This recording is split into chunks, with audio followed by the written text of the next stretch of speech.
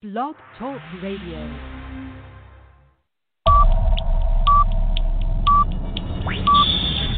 10, 9, 8, 7, 6, 5, 4, 3, 2, 1, 0.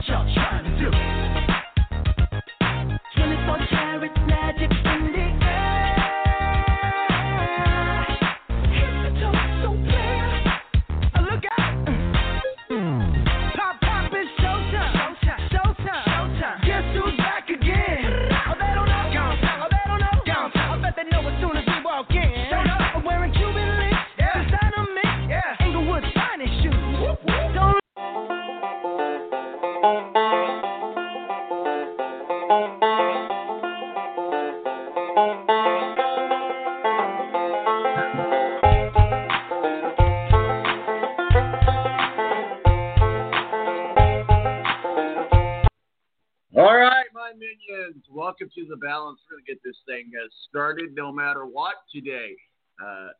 Woke up and gremlins are all in the board. Earbuds not working. One thing after another. Hey, it's Saturday morning. Maybe everything's got the coronavirus. But hey, we're going to kick things off anyway. Today we're going to start in our annual 1-hour college football talk. And Rick Riggin is going to be joining us, as well as Scott Lamb. And we introduced Scott Lamb last week to the show here. We're going to be talking about some of the games of the week. And I do believe Mo from the BS Sports Show is going to be joining us for a few minutes as well. And then we're going to roll on into racing, and another race here at the Indianapolis Motor Speedway. Great race yesterday. First win for Joseph Newgarden at the Indianapolis Motor Speedway. We'll be talking with Tony Donahue and he's calling in down from the Indianapolis Motor Speedway to talk about that, and Steve Wilson of Speedway Digest, Talladega weekend with NASCAR. So we're going to be talking about that. And then we roll into Rig 4 with Ed Kracz, beat writer for the Philadelphia Eagles at SI.com, and our official NFL contributor going to be rolling in and talking about week 4. My name's Tom Mark with El Presidente. I'll tell you what, it can only get better from here, right here on the Balance Radio Network. 917-889-8516 is our digits. We'll be right back.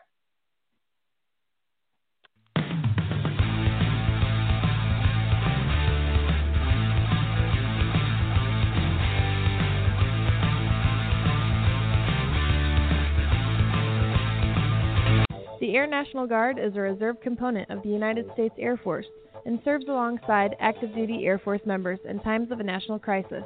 In addition, the Air Guard serves the state and local community in a wide range of capacities.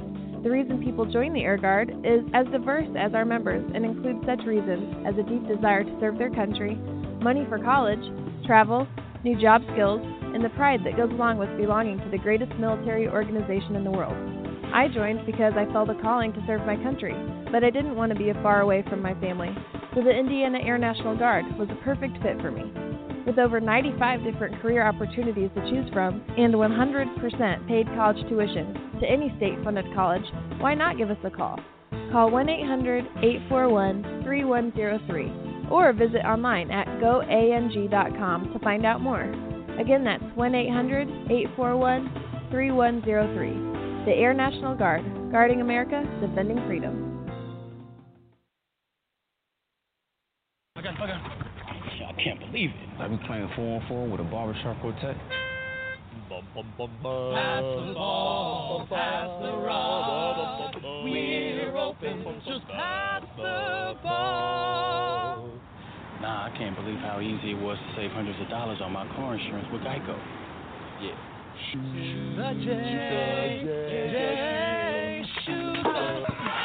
Believe it, Geico could save you 15% or more on car insurance. Morning face. You get it when you don't sleep well. This is what happened to Linda.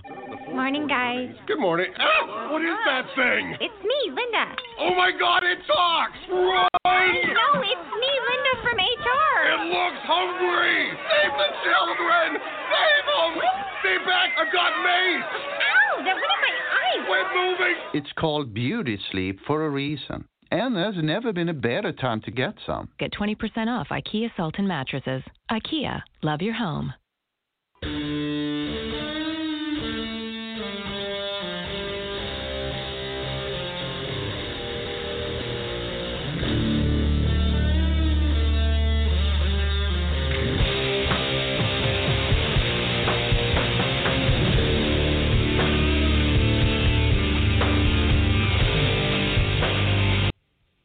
All right, welcome back to The Balance. My name is Tom Marpendale, Presidente. 917-889-8516 is our digits. And it is time to kick off College Football Hour. It returns, and we've got us a great panel of experts. Mo from the BS Sports Show, Rick Riggin, and Scott Lamb, all on board to join us. So we'll start with you, Mo. Good morning to you, sir. How is you? Good morning, Tom. I am alive. I'm sick, but I'm alive. You don't have the corona, do you? I don't know yet. I hope not. I hope not either, man. I hope not. I tell you what, I've been battling something, man. I tell you, it's been crazy. Rick Riggin, how are you, sir? Pretty good. Hey, Mo, how you doing? I'm sorry that you're Hey, sick, but I think that it's going around because the show started off this way too today. Oh my goodness, I don't know. I was there 1 minute, and then everything in my ears went blank, and then my board went blank, and then I basically had to switch over to another laptop and open up and then the board again, and it was a whole ordeal. Scott Lamb, how are you, sir? Welcome back to The Balance, week number 2 for you. Yeah, I'm great. Good morning, guys. It's nice to be back on the show. I'm excited to talk some college football here over the next hour. Yep, and that's what we got on tap, and we do this every year. We talk for an hour on college football, and and we're going to get it returned. Finally, things are starting to return back to normal. And we'll get into some of these games of the week, but I want to reflect on last week a little bit. Mo, when we looked at last week's games, we had some good games, and we'll give Rick props on some of them, but we had some good conversations on some of the games. But last week, the SEC opened back up. We had the Big 12. What were your takeaways from last week in college football, Mo?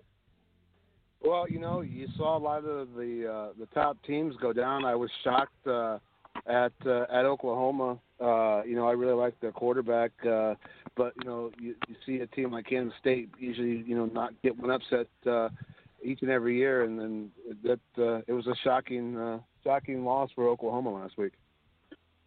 Well, and it was a shocking loss for Oklahoma, and I attribute that to a lot of different things. And Rick, I want to hear your breakdown on that game, but I think Oklahoma ended up just beating themselves in that game. Yeah, like the United States air missile defense system cannot fix that defense for Oklahoma. So they're at 21-28 points in the second half, and then K-State, who is not even a high-power offense, by the way, just come in and take the game from them. It's ridiculous. I think Lincoln Riley is still trying to figure out what he has at quarterback, and Spencer Rattler. He's not the assassin yet that Baker Mayfield, Kyler Murray, even Jalen Hurts was. He'll get there, and I think that has a lot to do with it. But really, this game, I think Spencer Rattler did just fine. It was all Oklahoma's defense. Scott Lamb, our Big 12 guru and expert. Scott, what was your takeaway from the Big 12? What a big good win that was for Kansas. Kansas State. And I tell you what, you talk about a team that came back from behind to win a good game and had a great game. That was one of the barn burners of the weekend, Scott. Yeah, it's not often that K-State gets back-to-back wins against Oklahoma in 2 straight seasons. Usually they pull the upset one season, and the following season Oklahoma takes them to the woodshed. Deuce Vaughn looked great in that second half, the freshman running back for Kansas State, and he was doing it through the air with 129 receiving yards. Little 5.5 scat back reminded me a lot of Darren Sproles. We'll see what he can do going forward in his career. Mo, from the BS Sports Show, did you catch that Kansas State game last week? Yeah, I saw a few minutes of it. I think Spencer Rattler made some obviously untimely turnovers. He's still a young kid, and like Rick said, I think Lincoln Riley's still trying to figure out what he's got with him. But, man, give it a little bit of time, and this kid's going to be really, really good. The game that I really had my eyes on last week, guys, and we talked about it on the show, was that West Virginia-Oklahoma State game. But I just kind of figured out, Rick, what are your takeaways on that game? Well, that you just can't rely on Chuba Hubbard to really carry the entire team on his back for Oklahoma State. I know they ended up pulling that one out, I believe, but they're going to have to fix that offense because it all just can't be Chuba Hubbard. Let's go ahead and give Rick Riggin credit. Wasn't it Mississippi State you said would pull out a win over LSU? Yeah, thanks for the early morning ball washing here, Tom. But, yes, I did pick that Mississippi State. And you can just see that one coming with all the talent that LSU lost. And Mike Leach, which is going to come in and just shows the SEC something they haven't seen yet. In that air raid offense, Tom, yes, that really is a thing.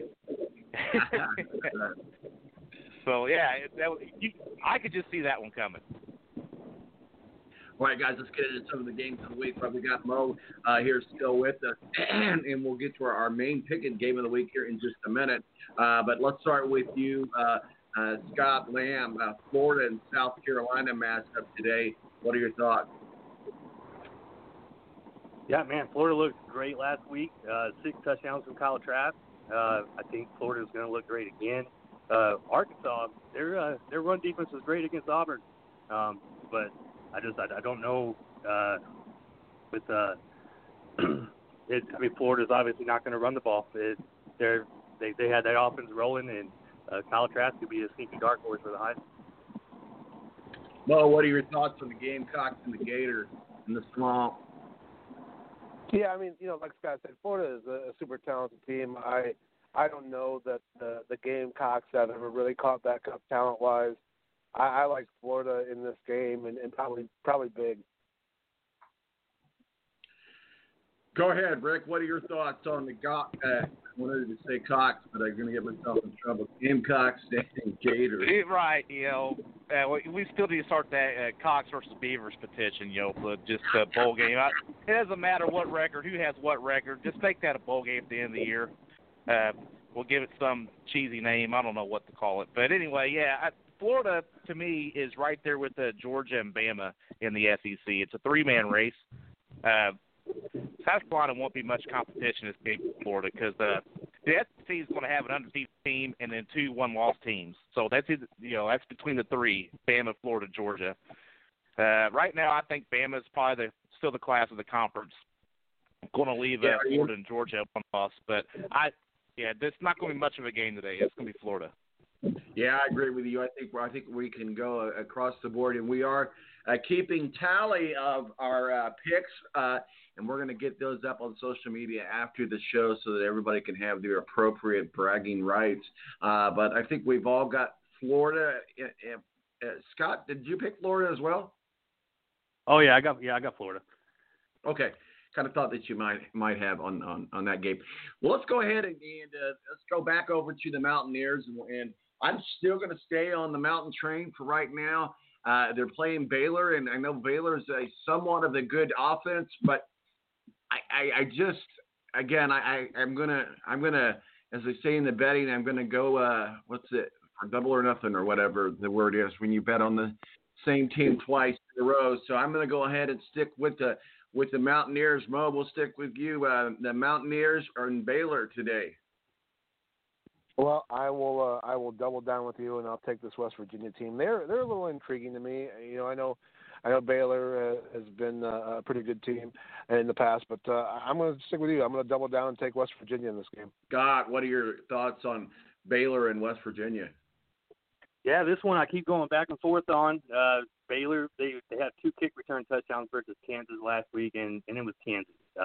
So that score, I just really don't know what Baylor still has. And West Virginia, they took Oklahoma State late in their game, and I'm not big on Oklahoma State at all. I think West Virginia is probably going to pull this one out, so I'm going to have to disagree with Scott. So you're going with Baylor? I'm going to go West Virginia. Oh, West Virginia. Okay, you guys go Baylor? No, Mo and I have went West Virginia. So go ahead. So we're all on the same. Yeah, Rick Riggin, you're up. Go ahead, sir. Well, Tom, you know me. I don't like calling into the show and just being in absolute agreement with everybody. Oh, yes, sir. Yes, sir. Good pick, sir. Yeah. I don't like any of that. I think Baylor is like sneaky good. They're still rolling with Matt Rule's players from last year. They are a really high-powered offense. I think this coronavirus thing and how teams cannot practice over the summer, teams have not got up and going yet to their full potential. This week 3, though, well, we see that the weeks come on through week 4. We're going to see more, what college football should be looking like for each team. I'm taking Baylor in this one. I'm taking Baylor by 2 scores. Well, guys, let's talk a little bit into the world of sports and the corona, and we look at the NFL, how it's gotten into the NFL. Rick, we'll start with you. What are your thoughts overall on how college football across the board, Big 12, ACC, SEC, any conferences that are playing now? We've had some cases pop up. Obviously, we saw Notre Dame get postponed, and we don't really know the names, and there's reasons for that. But overall, how do you think that college football as a whole has handled the corona, the screening, and the processes around that? I think in large part it's been a huge success. Obviously, there's some player control issues, during the week and weekends after games. Who's going where and who's doing what. I mean, that's what are the rosters, Mo? Maybe you could help me out with that. Aren't they up to like 110 players this year, something like that on rosters now because of the whole coronavirus? That's hard to keep track of just what everybody is doing. When they put the system in place, but the student athletes have to follow the rules. And when you get 1 or 2 that step out of line, and I'm not sure what brought the coronavirus in at Notre Dame, but it's really unfortunate because this is going to be my 2nd week in a row now, not being able to watch them play. But Notre Dame won't be the only team this happens with during the season. I think we're going to see another team. So, but I think overall the season, the way things have been handled, has been a success. Mo, what are your thoughts? How college football as a whole has handled the corona? Yeah, I think they've done a pretty good job, but like Rick said, it's hard to corral that many players, especially young kids. You know what I mean? They've come to college to play football and have the time of their life, and it's kind of been interrupted. So, it's hard to keep 110 college men away from a party after a game or on a weekend. So, overall they've done a good job, but there have been a couple of programs like Notre Dame that have gotten a little squirrely with guys getting it, and now the Notre Dame president has it. So it could be better, but I think overall they've done a pretty good job. Scott, do you have any thoughts on how this is handled in college football? Yeah, I mean, we're technically going into week 5 this week, and overall it's been a huge success. We still have football going after 5 weeks. There have been teams that haven't been able to play all their games. Notre Dame for one. Memphis hasn't played since week 1, so 4 straight weeks they haven't had an opponent. They'll finally get back on it today. Teams that have been affected. Oklahoma was affected last week. You could tell in the second half with their conditioning on defense and their offensive line. But overall, I mean, we still have football going after 5 weeks. Hey, Scott, I want to pick your brain on something, and I know you're still in the Army and you're going to be leaving the Army soon. Now, are you down at Fort Polk? I'm in Indiana at the moment, but I'm still stationed at Fort Polk. Okay. Well, my thoughts are, and I'm curious, because I know Rick and I were both in the military, and we were obviously pre-corona world. How is the military as a whole interacting and changing? Because that's a very hands-on. It's very difficult to social distance. And what about these drill sergeants? I mean, are they having to wear the mask when they're getting in their face at boot camp? You know what, Tom? That's a good point. I actually never thought of that. I mean, what happens in basic here? Because I haven't thought of that. It's a good point. Good question. So, I actually just was I just talked to a buddy of mine the other day. He's a first sergeant over at Fort Jackson, and man, they're having it rough every cycle. I mean, you still have the recruits coming, you still have the cycles for the basic training, and but their quarantining and isolation situations are a little different because they still got a job to do. They still got recruits to train. Still getting people coming from all over the country, and bringing their illnesses with them. So it's tough. He's exposed daily, but they're managing it. I mean, the job's still going on. Yeah, well, Fort Jackson's a great base. That's where I did my basic training at. So that's a good place to go have your basic training at. So let's get back on track here. Well, let's start here with another game, and my list went away. There you go. I got it back. Let's talk about Oklahoma and Iowa State. Mo, go ahead. Sure. Yes, sir. So I think Oklahoma rebounds this week. Obviously, I think we see Lincoln Riley has worked with Spencer Rattler some. I think we see. I don't think we see as many turnovers this week from him. I think we're going to see a stellar performance from this Oklahoma offense. I'm going to take Oklahoma huge in this game by 21. Well, that's a pretty big, bold pick because Iowa State had a pretty good showing overall. And neither one of the Oklahoma teams, I felt like, did very much to brag about last week. But, yeah, hey, we'll go with that. You got Oklahoma by 21. Go ahead, Rick Riggin. Yeah, I'm actually with Mo on this one here. I think it's going to be Oklahoma big. They are not going to repeat what happened last week. And I don't know what's happened with Brock Purdy, the quarterback for Iowa State this year. Last year, towards the middle half to the end of the year, he was talked about being one of the top 5, top 10 quarterbacks in the country. And then so far this season, it just has not turned out that way. He's having a really bad season.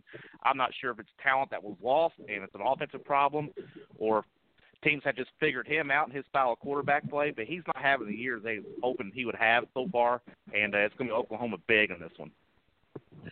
Iowa State, Oklahoma.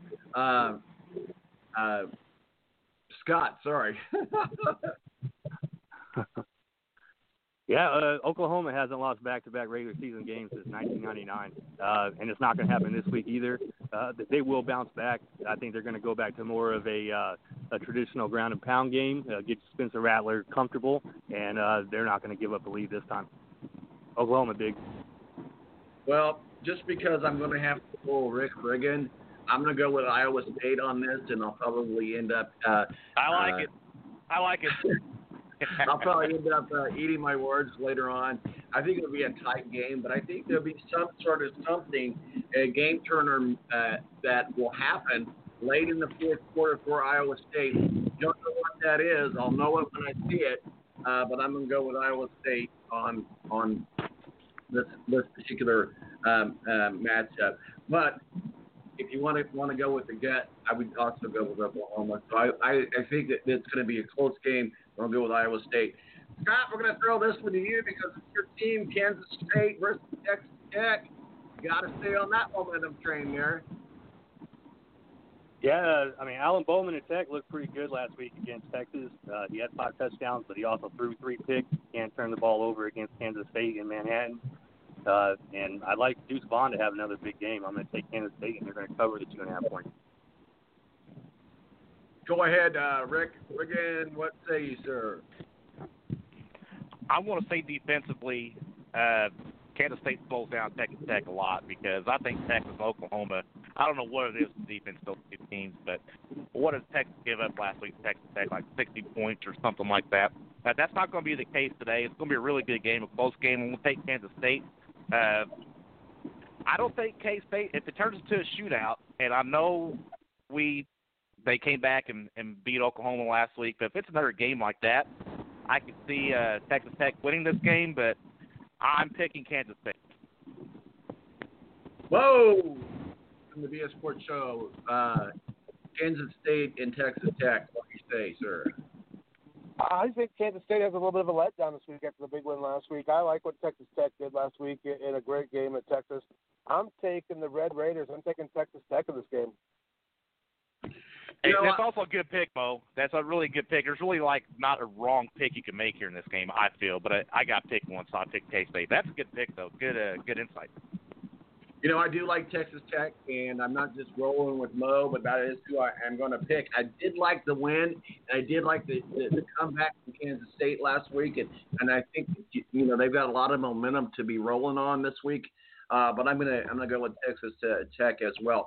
Mo, I know we only got you for a couple more minutes, so I'm going to get to our game of the week here at the balance that we've got, and that's Georgia Auburn. And I know we still got to talk about TCU in Texas, but I wanted to make sure that we got to our game, our feature game of the week that we've got picked, Mo. So Georgia and Auburn, sir. Oh man, I've gone back and forth on this one probably more than any of the other games so far. Two pretty storied programs in the SEC. My last thought was Auburn. I'm going to take Auburn in this game. I think it'll be a really good game to watch. I think it'll be a close game, but I'm going to take Auburn to win today. All right, we'll go ahead and go over to you, Scott. Go right ahead. Georgia and Auburn. Yeah, well, Georgia doesn't know who their quarterback's going to be. Kirby Smart can't make a decision. He went with Dwayne Mathis to start last week against Arkansas, pulled him for the second half for Stetson Bennett, and today he's going to take the USC transfer, JT Daniels, to start. And he's also got Carson Beck may play if Daniels doesn't get a good start. They only averaged 2.9 yards per carry against Arkansas, and I thought Auburn and Bo Nix looked pretty good last week against a strong Kentucky team. I'm going to take Auburn. Rick Riggin, Auburn in Georgia. Well, I actually feel like since JT Daniels got cleared to play that he's going to be the starter. I figured that was going to be the case, and they're going to be a dangerous team since he came over from USC because he's a really good quarterback at USC. I don't know if he's Jake Fromm-like. He's more athletic than Jake Fromm, Jake from State Farm. So, that Georgia's used to having the past couple of years. If they get rid of JT Daniels, they're going to be pretty good. But I'm sticking with Georgia. I think Georgia is up there just a notch under Bama. They're with Florida. I'm taking Georgia in this game because you don't know what Auburn team you're going to get. You don't know. Gus Malzahn in some games is like coach of the year, and then the very next game he's like the worst coach in college football. So you don't know what Auburn team you're going to get because of his coaching style. So I'm sticking with Georgia in this one. They're going to run the ball. They're going to pound it down Auburn's throat. They're going to win a close game. Well, I would typically see Auburn because it's a home game, but I don't think that matters in the world that we're in right now.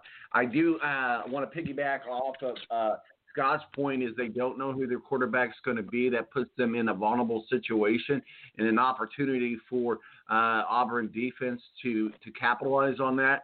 So for that, I'm going to ride with Auburn on this. So it looks like everybody's got Auburn except for you, Rick. You held true to form, sir. Right. I refuse to toe the line or step the line or whatever.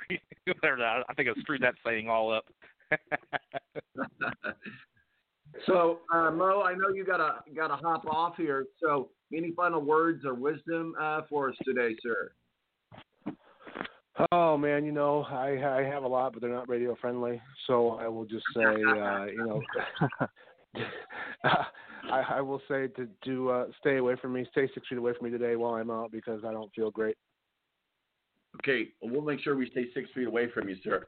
Appreciate you jumping on with us. I hope you get the Hey, good talking to you again, Mo. You guys too. Have a great college football Saturday. Yep. All right. Open the BS Sports Show. Guys, we're kicking off our annual 1 hour college football talk. We'll be back with the final half hour right here on the Balance Radio Network.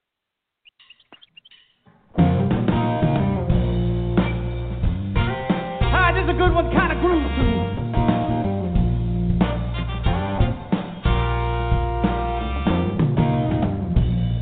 Oh, this poor lonely heart, it is made of pure steel, and you can't let it cry.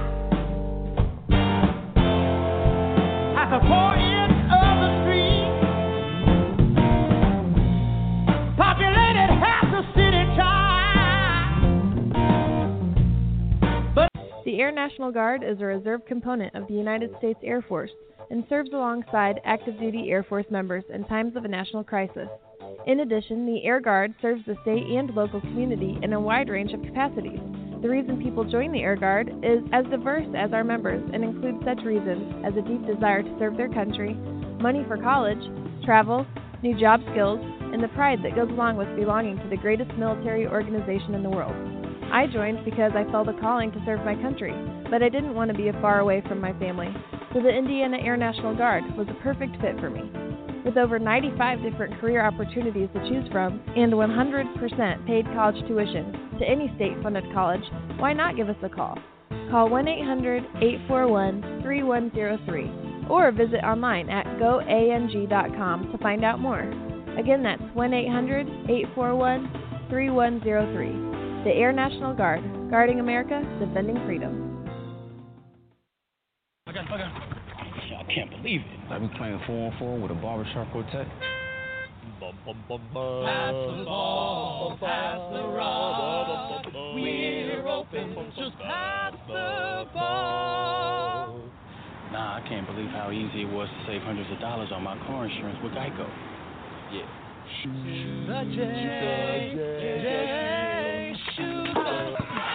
Believe it, Geico could save you 15% or more on car insurance. Morning face. You get it when you don't sleep well. This is what happened to Linda. Morning, guys. Good morning. Ah, what is that thing? It's me, Linda. Oh my God, it talks! Run! No, it's me, Linda from HR. It looks hungry! Save the children! Save them! Stay back, I've got mace! Ow, that went in my eyes. Quit moving! It's called beauty sleep for a reason. And there's never been a better time to get some. Get 20% off IKEA Sultan mattresses. IKEA, love your home.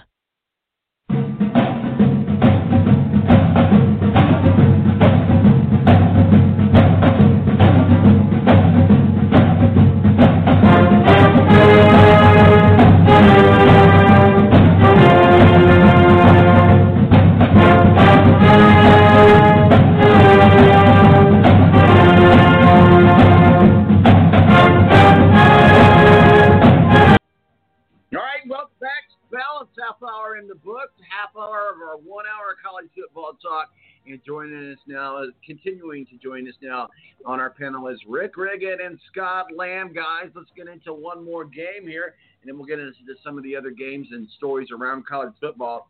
But TCU and Texas, this should be a very good matchup. We'll start with you, Scott. What say you? Man, it sounds almost like a broken record, but TCU, another team that had to change quarterbacks in the middle of the game to be able to get back in the game last week against Iowa State. They start Max Duggan in the second half. He goes with 3 touchdowns, and a game that was 16-7 at halftime ended up turning into a 37-34 Iowa State win. Texas, they were down 15 with 3 minutes to play last week, and Ellinger looked really good there for the comeback to get the last 2 touchdowns to tie it, and then, of course, the game winner in overtime. I'm still big on Texas, and I'm still big on Ellinger to win the Heisman this year. I'm going with Texas. The Longhorns goes to Scott. Rick Riggin, what say you, sir? Yeah, I'd say for a good time, call 917-889-8516 and call in and argue with us. I'm with Scott because we both believe that Texas is going to win the Big 12 this year, and they cannot do that if they can't beat TCU. So, the pick has to be Texas, and I think they run the score on TCU. So, just like last week, they're going to score a lot of points. Ellinger looks great. I think Tom Herman has, his offense in place after, it's third year now or something like that. They got to work on that defense, though, but it's going to be Texas big in this one.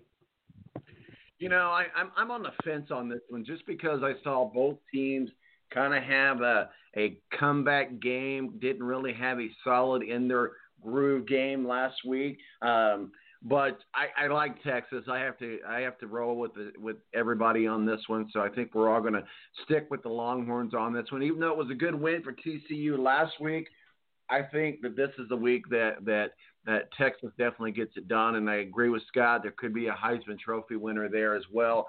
Certainly agree that Texas can win the Big 12, and as you said, Rick, they can't do that without beating TCU, and it's going to be a big challenge. But I think that overall, in all parts of the team with the Longhorns. I think they win this game, and maybe not with ease, but I certainly think that this is going to be a game to look at, to watch.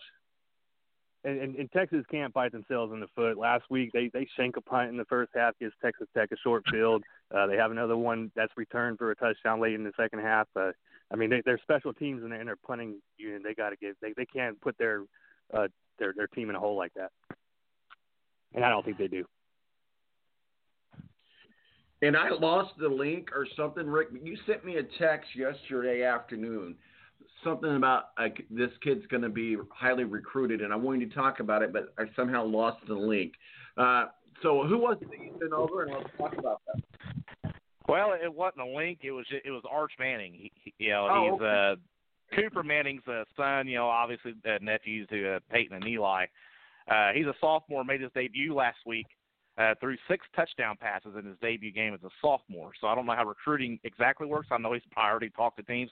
I think he can actually commit as a junior. I don't think he could sign until he's a senior. But I was talking with Scott, texting with Scott yesterday. It's definitely he's going to go to an SEC team. I was like, please, anywhere but Bama.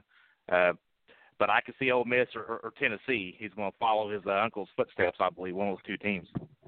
Well, I would hope so. You would think so anyway, and he certainly has the pedigree and the ability to get that done. Speaking of Tennessee, they got to get.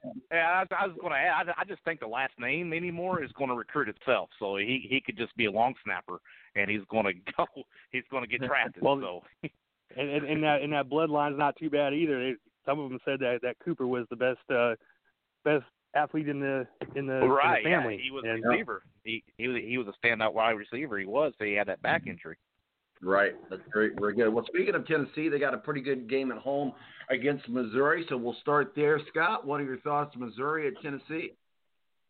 And Tennessee, so right now they got the SEC's longest winning streak at 7 games. But I mentioned last week that they always seem to underperform. They went 1 for 11 last week on third downs against South Carolina and barely won that game. I do like them to beat Missouri. Thanks. They're fortunate they have a soft game this week to try to figure out how to move the ball. So I do think they get the win, but Tennessee, they got the longest winning streak. They'll keep it going, but it's not going to last long. Rick, what are your thoughts? The Tigers and the Volunteers. Well, I already have to make a correction here. Notre Dame has the nation's longest win streak at 8 games. No, I see where you're at. I see where you're at. So Notre Dame has the longest win streak in the country now at 8 games. The show producers, Melissa's team, Tennessee, they just extended Jeremy Pruitt. So just like last week when I said if he wants to meet and exceed that extension, they're going to have to win games like this. But I think it's going to be no problem. Mizzou is just they're not down there Arkansas Vandy level, but definitely not. They don't have the horsepower to keep up with Tennessee today. So Tennessee is going to roll in this one. Clay Travis has his college football shirts out now. So we're going to order a college football Bloomington and a college football Knoxville. So it's gonna happen. So get you a Clay Travis. I did see that. He's having a rough week, because his boy President Trump now has coronavirus, and his favorite football team in the NFL has the corona outbreak, and he's been the coronavirus positivity, all this time, and he's having a rough week. I tell you what, it's something. It's something. It's crazy, and I'll be so glad when we can get past all of this. It's not a political thing. People seem to think that come November after the election, the corona is going to go away, and I don't see that happening at all. And I see myself working from home on into next year. I haven't had to go into the office. I went into the office one time. Man, lucky you. Yeah, I haven't even had to put pants on, man. That's awesome. Hey, Scott, what do you think about North Carolina State and number 24 Pitt? I think that line's a little too large. It's at 14 favorite for Pitt right now. I do think Pitt wins, but I don't think they're going to cover 14 against NC State. NC State's not great, but I don't think Pitt can cover. Rick, they what will are your win. thoughts? Yeah, I'm with him on that one. Pitt's going to win. I don't know if they're going to cover that 14. They won a close one last week against a team they should have destroyed. I think Pitt's one of the top half teams in the ACC. I think they're going to win this game. But they looked a little shaky last week, and I'm with Scott. They win, but do not cover. Yeah, I like Pitt in this game as well, but I'm going to go against the grain because I think North Carolina State has some weapons in their arsenal that can. Oh, you're just saying that because Phillip Rivers is a Colts quarterback. Quit it. True. This is true. So going on to another game, let's talk about Cincinnati. Let's recap last week. Scott, we'll start with you. Cincinnati had Army last week. What were your takeaways from that game? Yeah, it was if Army is going to have a chance to win, they got to hold the ball for 40 minutes. They got to keep possessions to a minimum. They couldn't do that against Cincinnati. Cincinnati was able to pull it out. I think they won by 12. I really like Cincinnati coming from the group of 5. I think they don't have any problem this week against South Florida. And excited to see one of these group of 5 finally make it to a playoff this year is kind of what I'm hoping for. Rick, what are your thoughts? South Florida, Cincinnati, Bearcats. Yeah, like, I just said earlier, I don't like coming on the show and just agreeing with everybody. But me and Scott are in agreement here, too. We've even talked about this off air a few times. This is the season to have a group of 5 team in, and my pick is Cincinnati. I'm looking forward down the road that Cincinnati-UCF game. That's going to decide it right there. But when you have 2 of the non-power 5s and not playing a full schedule, this would be the best time, the best year to have one of those group of 5s in. I think that team's going to be Cincinnati. Well, again, I'm going to have to agree with you on this. And I don't follow South Florida a lot to really know a formative form of them, but I know for a fact that Cincinnati is a very strong team that can beat South Florida. So for that, I'm going to have to. Not to cut you off, but Notre Dame just beat South Florida. Last time Notre Dame played actually is 52-0. Now, I mean, Cincinnati doesn't have the lines that Notre Dame has, obviously, because Notre Dame's offensive line is one of the best in the country, and they just push South Florida around all over the field. South Florida won't run into that against Cincinnati. They'll put on they got to at least score some points, right? But they're still not going to. They're going to lose pretty big to Cincinnati. Scott, we can't have college football without talking about Alabama. They take on Texas A&M. Do we see anything exciting in there that's going to make us say, "Wow, this is going to be the win of the week. This is going to be the big win of the week. This is going to be the episode of the week," or Texas A&M upsets Alabama at home? And this game, if you would have looked back a couple of weeks ago, A&M was a preseason top 10, and this could have been a huge game this week. But they were 31.5-point favorites last week and went by 5 against Vanderbilt. That's just a huge letdown there. And Najee Harris looks great. There's going to be a non-quarterback to win the Heisman this year. It's going to be Najee Harris of Alabama. Went for 3 touchdowns against Mizzou in only about 30 minutes of work. I really like Alabama in this game. There's no problem. I think A&M was overrated, and that was just a huge look-ahead game last week against Vandy, and they should have used that game to get rolling a little bit. Rick, Texas A&M and Alabama. Yeah, Jimbo's still looking for his biggest signature win at A&M, and that game last week against Vandy was crazy, or when they played Vandy. But they have a way of showing up in these big games. Now, I'm taking Bama in this game, but look at the last 2 years, these first couple weeks of the season where A&M's played Clemson. And both of them were, I think, decided by less than a touchdown. They have a way of showing up. Jimbo has a way of coaching up his players for these big games. They don't have the horsepower to beat Bama, but I think it's going to be closer than the experts think. Well, I think Alabama's going to win this. I don't see anything that's going to surprise me on this one. But you're right. Texas A&M was rated in the top 10 at the beginning of the season, but at home, it's Alabama. Come on. I'm not even a Bama. I know, and yeah, I didn't mean to cut you off. It's just hard for me because after this whole coronavirus thing and the way all these teams show up looking flat, and just I can't just like my prediction off. Okay, they beat Vandy by 5, so therefore they're going to lose to Bama by 79 points or something. Now that they got to hit somebody else, which is really big, okay, finally. So going into Bama, it's going to be a different A&M team. Now they've got to taste blood a little bit, right? So, and Bama's the same way. Bama might work on things that they didn't like in their first game, and that might actually be like the wrong game plan. It's hard to say, because Nick Saban put the wrong game plan. But I think it's going to be closer than what people are thinking. Fun fact trivia: what U.S. president is buried at Texas A&M? George H.W. Bush. Yeah, George Bush Sr. That is very correct. You all are smart. Smarter than the average Bears. Scott, let's talk a little bit about two games happening down in the South. That's Arkansas Razorbacks against Mississippi State. We'll get to Rick to talk about them, but obviously he saw something that he liked last week, and I think he was the only one out of all of us that picked Mississippi State. But Arkansas on the road against Mississippi State. Man, how good did KJ Costello look against LSU last week? First game in the SEC for him and Mike Leach, and he gets a record 623 yards against LSU. Arkansas, man, their run defense looked great against Auburn. I thought Arkansas played a really good first 40 minutes of football, and then Auburn was finally able to pull it out. But I'm curious. Well, now that the book is out, I can't believe that Mississippi State and Mike Leach took anybody by surprise. He's only been doing it for a couple of decades. But let's see what that offense does against Arkansas. They got a great run defense, but unfortunately Mississippi State's not going to run the ball. Rick, what are your thoughts? Arkansas, Mississippi State, stay with the Mississippi State. Scott's exactly right. I mean, they're not going to run the ball. It's called an air raid for a reason. He's going to probably throw 500 yards this week. He's going to take a breather a bit and maybe just put up 500 yards passing. So it's going to be Mississippi State big in this one.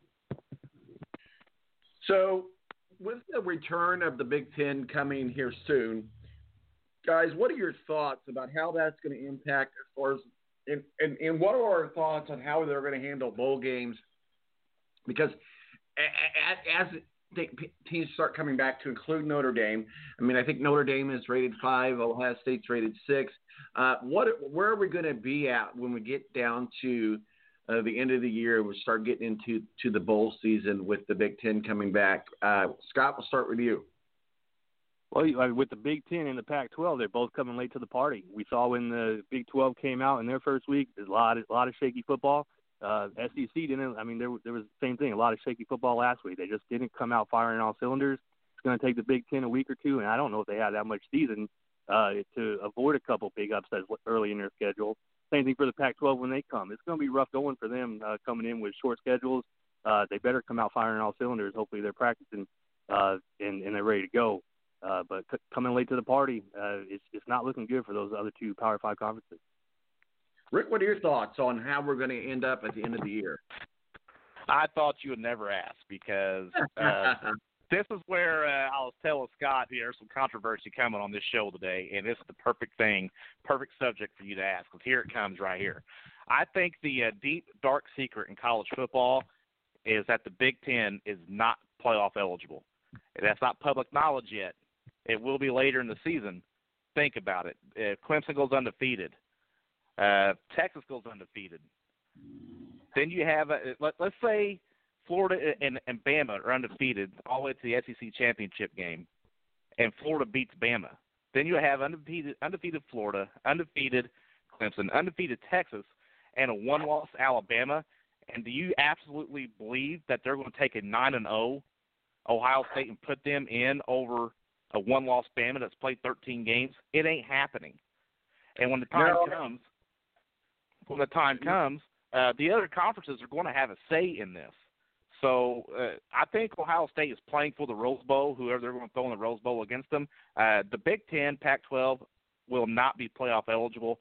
It's not public knowledge right now because I think the Big Ten and the NCAA are just taking a breather from all the petitions and protests and lawsuits. This is nice. Everybody's talking about the Big Ten coming back, but when we get down to it later in the year, they will not be playoff eligible, and you're going to see it, and then we'll start the whole protest cycle all over again. Well, you mentioned 2 or 3 teams being undefeated, and you're just going chalk on that right now because I'm wondering what happens if they don't go undefeated? So, Scott, what are your thoughts? Go ahead. Well, and that's saying that we can get a full slate from the Big Ten or the Pac-12. I mean, we've seen a number of teams already have to postpone games.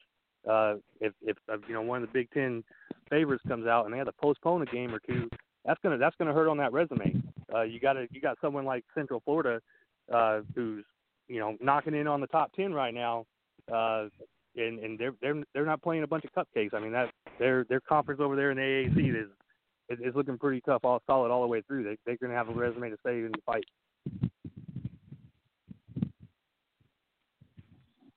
Go ahead, Rick. Did we lose Scott? Well, something. We had dead air. Oh, anyway, you're going to have 2 to 3 undefeated teams, and that's going to leave a whole handful of more one-loss teams, right? That's played 12 games. Some of these one-loss teams are going to play 13 games. How do you put a team in that's only played 9 games over these teams just because, and I know Adam Jividan a couple of weeks ago said it's the eyeball test. It looked like they could be there. Well, fine. Well, Notre Dame just beat South Florida 52-0 a couple of weeks ago. That's eyeball test for me saying they're good enough now to be in the playoff, So what's the eyeball test do?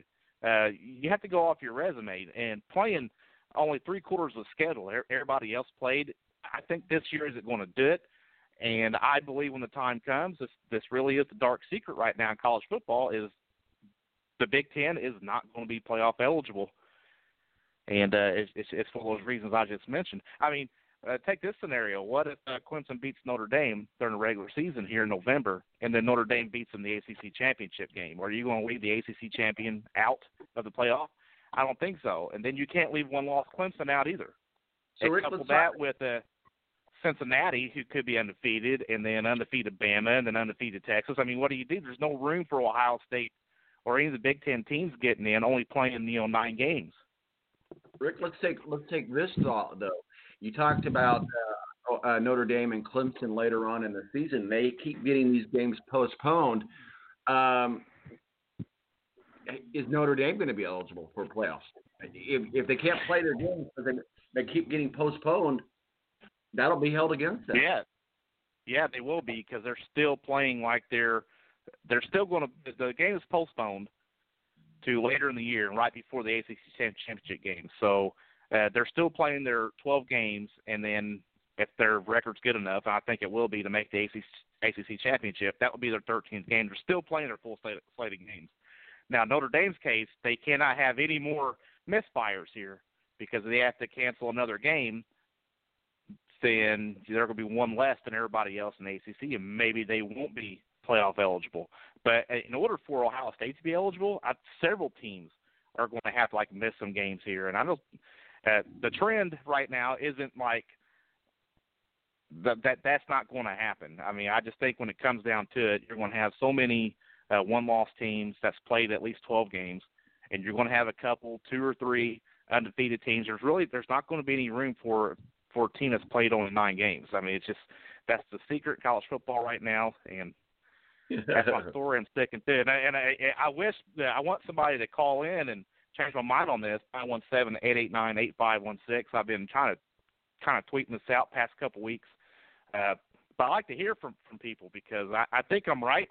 I think that is the secret right now in college football, and I just think it's not public knowledge, like I said, because they're taking a breather from all the protests and petitions and lawsuits and everything they faced by announcing that they weren't going to play a couple months ago. Well, one thing for sure, and Scott will let you chime in on this. If this was a perfect season and no corona and no postponement, and this was a regular season, there'd always be that bowl eligible controversy. There's always going to be that.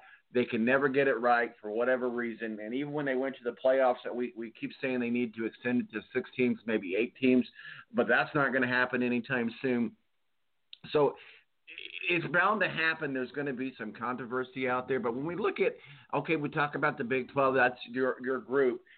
What do you do with the Big 12 champion? Let's say it is Texas. And let's say Texas wins the Big 12. What do you do with them when it comes to bowl eligibility? Well, for Texas, I mean, they have to run the table. There's just not room this year for a team not to and get into the playoff. you can maybe win the SEC championship, or like Rick said, maybe Clemson and Notre Dame split. But whoever wins that ACC championship, they go. The loser does not go.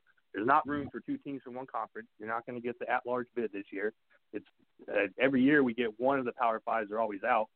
You're never going to get a group of 5 in unless maybe it's this year they go undefeated.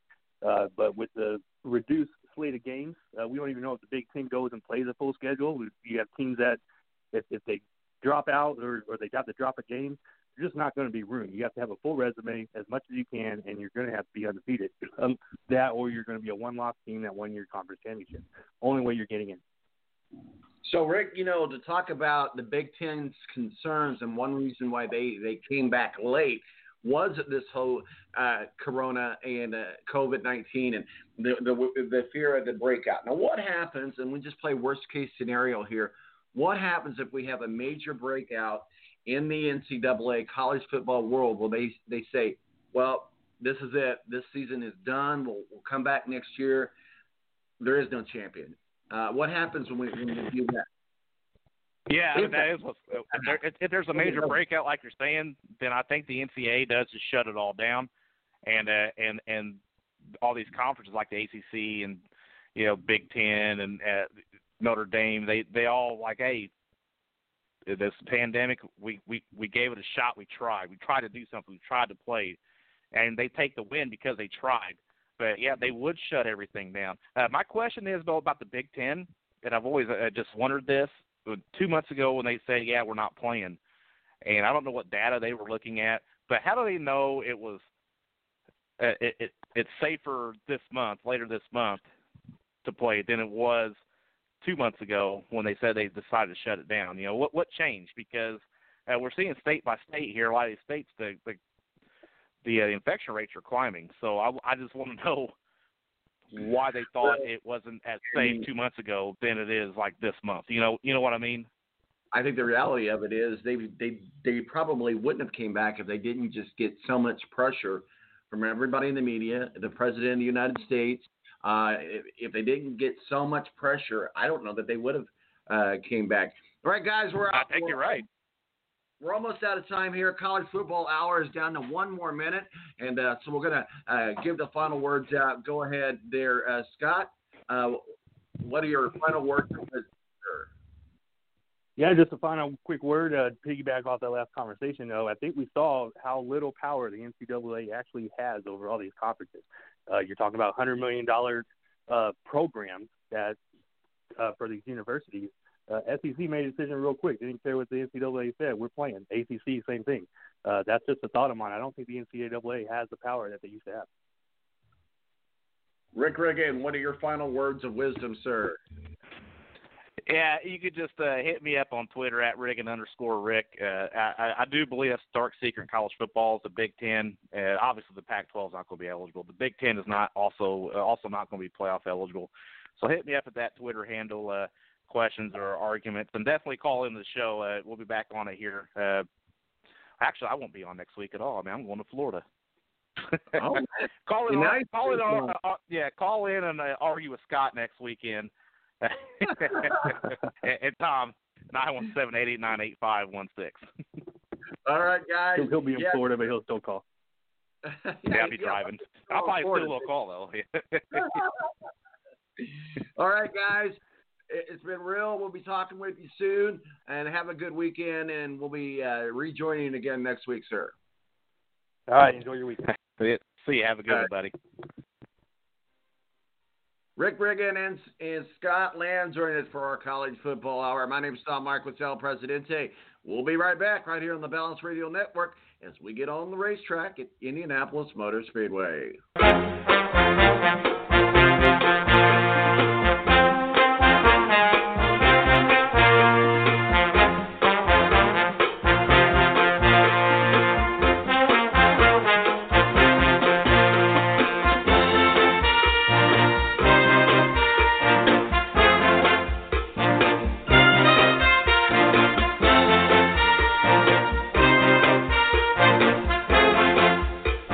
The Air National Guard is a reserve component of the United States Air Force and serves alongside active duty Air Force members in times of a national crisis.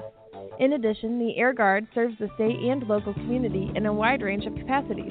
The reason people join the Air Guard is as diverse as our members and includes such reasons as a deep desire to serve their country, money for college, travel, new job skills, and the pride that goes along with belonging to the greatest military organization in the world.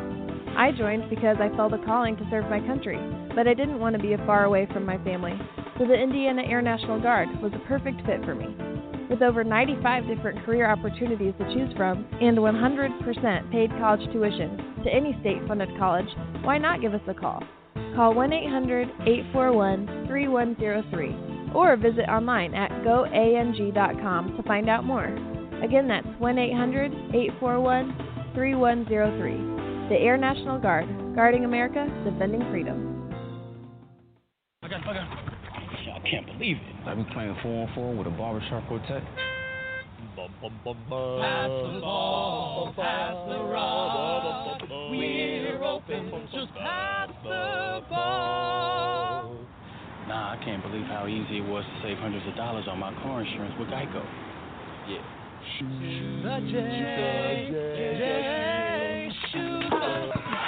Believe it, Geico could save you 15% or more on car insurance. Morning face. You get it when you don't sleep well. This is what happened to Linda. Morning, guys. Good morning. Ah, what is that thing? It's me, Linda. Oh my God, it talks! Run! No, it's me, Linda from HR. It looks hungry! Save the children! Save them! Stay back! I've got mace! Ow, that went in my eye. Quit moving! It's called beauty sleep for a reason. And there's never been a better time to get some. Get 20% off IKEA Sultan mattresses. IKEA, love your home.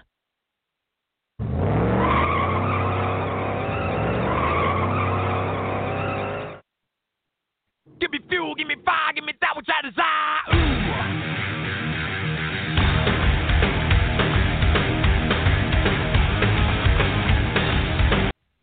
All right, welcome back to the Balance 1 hour in the books. We just finished our college football hour with Rick Riggin and Scott Lamb and Mo from the BS Sports Show breaking down our games of the week, and we'll get all those picks up on social media. But joining us now, Tony Donahue. And Tony, have you made it out to the track yet? We're on our way. We're heading out there. 10:20 is that first qualifying session, so we'll be there shortly. I'm cruising down 30th Street now. All right. How's the traffic situation as compared to other race days that have happened in the past? Yeah, we're all good. I mean, with only 10,000 fans and race doesn't start for another 4.5 hours, it's been smooth sailing. I tell you what, we're talking with Tony Donahue of the Tony D podcast. We're talking some IndyCar, the Harvest GP out at Indianapolis Motor Speedway. We had a great race yesterday afternoon. Great race. Certainly a good podium finish there. Great first win for Joseph Newgarden. His very first win at the Indianapolis Motor Speedway. That's got to be something special for him. Even if it's not the 500, it's still a win at Indianapolis. Yeah, it was a great race despite there not being any yellow flags. It was very racy. There was 250-plus passes throughout the field.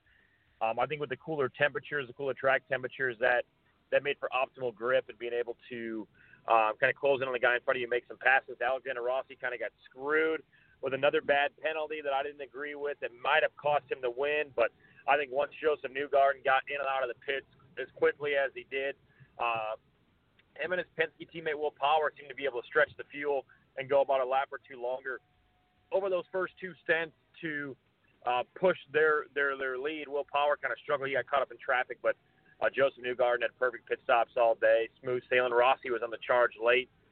You could tell he was mad in the car. You could tell he was mad in the post race.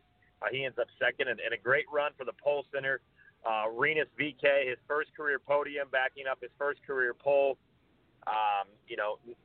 20 years old. He's a bright star that's being born in front of our eyes here in the NTT IndyCar Series, and him and another rising star, a guy who's already made his mark in the sport, even though he's only 20 years old, Colton Herta. They were battling. Colton let a lot of laps yesterday, so there was Joseph Newgarden's right in the middle of that old veteran that can still get it done, and that young gun. But the two young guns behind him were Brian Herta's kid and Colton Herta, and Renus VK. And Renus VK scores first podium finish for Ed Carpenter Racing this season, first podium finish for Renus VK in his young career. I tell you what, it was a really exciting race to watch the entire race. And, Colton Herta had a great handle on that race, so pretty much close to the end. In fact, at one point, I pretty much had said in my mind, well, this is going to be Colton Herta's race. What kept him off the podium yesterday? It all came down to really the push to pass. And on that last stint, when he came out in second place, he only had about 10 seconds left of the push to pass, while Rossi and VK and Will Power, those guys behind him, had more pushes, had more time left in their boost to the engine, the horsepower boost that you get by kind of hitting the turbo button like you would if you're running over a mushroom playing Mario Kart. But, and that cost him. He got caught up in some traffic. Rossi tracked him down. VK tracked him down. Will Power and Dixon were right there as well. So I really just came down to just not having the horses behind them like everybody else did, and that delegated him back to a fourth place finish yesterday. So you got to be careful with those push to passes. You got to be able to use them at optimal times, and he was just kind of a sitting duck, knowing that he came out of the pit second with I think 11 seconds left on the push to pass, and everybody else at about 30 to 40. So. That really was the difference between a podium finish of second. I think Newgarden, like I said, once he got out that last pit stop so far ahead, he was going to set sail. It was a battle for second. And once Colton Herta got out there with less push to pass, he was a sitting duck for some of those guys that pounced on him. How weird was it to see Helio Castroneves in a non-Penske car at the Indianapolis Motor Speedway yesterday? Oh yeah, that was. That was crazy. It's something that, a lot of fans probably have never seen in their entire life. You got to think, you got to go back to he's only ran for Penske at the Indianapolis Motor Speedway. Now, if you're a kart champ car fan back in the late 90s, he was running for Ray Hall Hogan, then moved over to Penske. But that's all IndyCar fans, IRL at the time know is Helio Castroneves. I thought he did okay. He's obviously auditioning for a full-time role next year. In the series with possibly McLaren or possibly another team that might catch his eye. But that, it was definitely weird, but he kept it clean. He had an off, I think, in practice. But other than that, he kept it clean and did what he had to do to stay relevant, I guess, in front of the eyes of people come free agency, because there's a lot of free agents like Helio Castroneves. Juan Pablo Montoya will probably throw his name back into the ring. And then you got guys like, James Hinchcliffe that are battling for another spot. Yeah, absolutely, and it would be cool to see a name like Helio Castroneves back in the series. And I wonder though, with much respect to Helio, certainly one of the greatest IndyCar drivers to ever race the race. But I wonder how important is it that they are in a car just to remain relevant, or is this? At some point maybe they just say, let's call it a retirement. What do you think? I think Helio thinks that he still has that in the tank as far as being able to go out and compete, and being able to go out and win IndyCar races and be competitive. So, he's in a good car. That Arrow McLaren car has proven. Oliver Askews had some good runs. It just kind of mostly has ended in bad luck as far as the accident at Indianapolis Motor Speedway, a couple other incidents. So, it will be interesting to see. With Helio Castroneves, what he can do today with a little bit more experience under his belt heading into today's race with that team, because it takes a whole weekend to. How you doing, man? I'm all right. It takes a full weekend to be able to go out there and just make adjustments, believe in your team, get everything just right. Because, like you said, it's been how long? 20 some years that he has been with another team where he's used to Rick Mears on the box above him. He's used to, Roger Penske telling him what he needs to do, and he just simply didn't have that. So it's going to take the full weekend. So we'll see if we see some impressive changes and charges towards the front today out of Helio. So Joseph Newgarden's win yesterday put a pretty good gash in the points, leading with Scott Dixon. So Scott Dixon certainly knows his way around the Indianapolis Motor Speedway. Very good on the road tracks. We look for him to make some sort of return today. Talk with us about the Iceman, Scott Dixon over there at Chip Kanowski. Well, with Scott Dixon, what happened was in qualifying on Thursday, he just kind of got caught out. He had a bad lap, and he came in to change tires, as everybody else was going to. And Takuma Sato had the off, and it kind of ended the session. So he was kind of caught going, okay, well, we thought we were going to have a good run. We thought we were going to be able to go back out, change tires, get on the reds, and go quicker. That didn't happen because of Sato's incident. So for lack of a better term, he kind of got screwed in qualifying. And you got to be up front to win this race. You got to qualify usually within the first 4 rows of qualifying. We saw, back when they ran the doubleheader with NASCAR, we saw Dixon come up from 8th, but he was on the charge, and he got blocked pretty bad by Will Power late in that race yesterday. So when he got blocked, it kind of pushed him back, lost a lot of momentum, and he was just what I like to call over-digging him, and he was digging for a couple more spots knowing that Joseph was in the lead, and Will didn't give him any room knowing that Joseph's chasing him in the points, and ended up costing Scott Dixon probably a 5th-place finish, and he delegated himself back to 9th. So that's massive in the points. Now, he can still wrap it up today by, I think, outscoring Joseph Newgarden by 15 points to wrap up his 6th championship, which would be cool to do in Indianapolis. I think that'd be a lot of fun. But we'll see if he can do that, and it all starts with qualifying. And sometimes you get bit by that bad luck bug like he did in qualifying on Thursday, while Joseph Newgarden went out and captured the pole. So again, this qualifying session that starts here in about 10 or 15 minutes is going to be super important, because not only is it going to lay the foundation of what's going to happen in today's race, it could also lay the foundation on if Scott Dixon clinches a championship, or if Joseph Newgarden continues to chop into that lead like we saw him do yesterday. So we look at October race, and this is the first time we've ever had an October race at the Indianapolis Motor Speedway. So it's a little bit different setup for teams at race trim and so forth, track temperatures. What do the teams need to do to set up for qualifying in October as opposed to, say, August or May? Well, that's what what I just was talking about with qualifying on Thursday. It takes a lap or two in qualifying to get those temperatures right to snuff when it comes to making sure that they're warm, making sure you're not going to hit the gas and it's going to step out on you and the back end's going to step around. It takes a lap or two to get heat into those tires, and then you can lay down a qualifying lap. By that time, you're probably halfway through the session. You come down pit road, change tires onto the reds, which are going to be faster up front. So you probably lay 1 lap down to get them warm, and then that second lap. So you really only have you may go out for qualifying and run 5 or 6 laps, but you may only have 2 or 3, more than likely 2 banker laps is what they call them, that are going to be your chance to qualify up front and get on the pole. So you got to make sure you get those tire temperatures right. You got to make sure that there's some luck involved too. There's no drivers that spin off. There's no red flag to end the session, and that's what happened and caught out Scott Dixon on Thursday. What kind of visible changes, or as far as improvements go, at the Indianapolis Motor Speedway are most noticeable to you that you've been out there, now that you've been out there? Well, the first thing that's the most noticeable is the sound system and the new music playlist that Roger Penske has put together. It's pretty good. It goes anywhere from Motley Crue to Highway to the Danger Zone, the Top Gun theme, to some new stuff that we've heard. So that's been loud.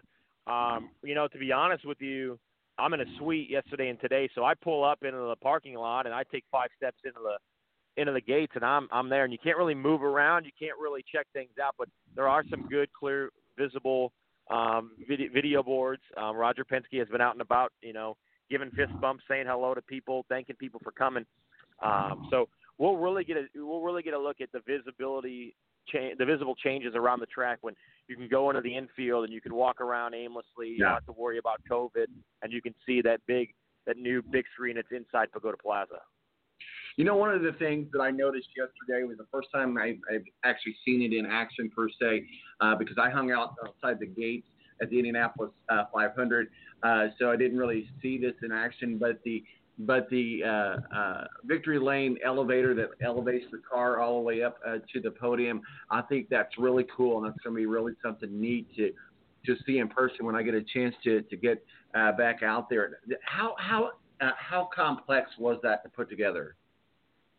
Yeah, no, I mean it's super cool. It's one of those things where takes a little bit longer to get the driver into where he needs to go in victory circle. But at the end of the day, it's cool. It gives the fans a chance to see him elevated, get out of the car, and celebrate it. Where when he was down on ground level, let's say that simply you couldn't really see. But with the fact that it's elevated and things are there, more visible for the fans, I think that's what Roger Penske's going for, is more fan friendly, more fan engagement. And that's certainly on his mind and what he wants to do to get this racetrack back to it's not that there was anything wrong with it, but he certainly wants to get it back to family friendly and get that younger generation to come inside Indianapolis Motor Speedway. I'm about to pull into the parking lot here, so let's see if this guy will let me in without a parking pass, even though I'm in the suite. So you might want to keep talking for a minute here, Tom, and see if I can talk my way in here without a parking pass. I want to hear the argument that you have with the yellow shirt there. Oh, I thought you were waving me on. Hold on. I thought you were doing this. Oh, yeah. Oh. So I'm in the Holman Terrace here. I marked it yesterday.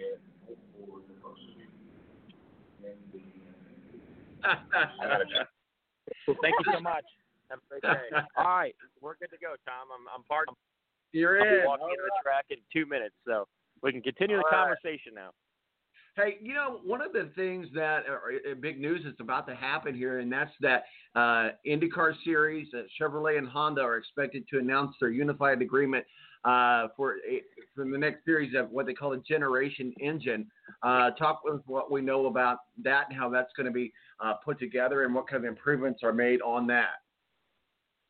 Yeah, I just think that, there's going to be a lot more money in the series for everybody as a whole if there's a third engine manufacturer, and I think a lot of this has to do with that.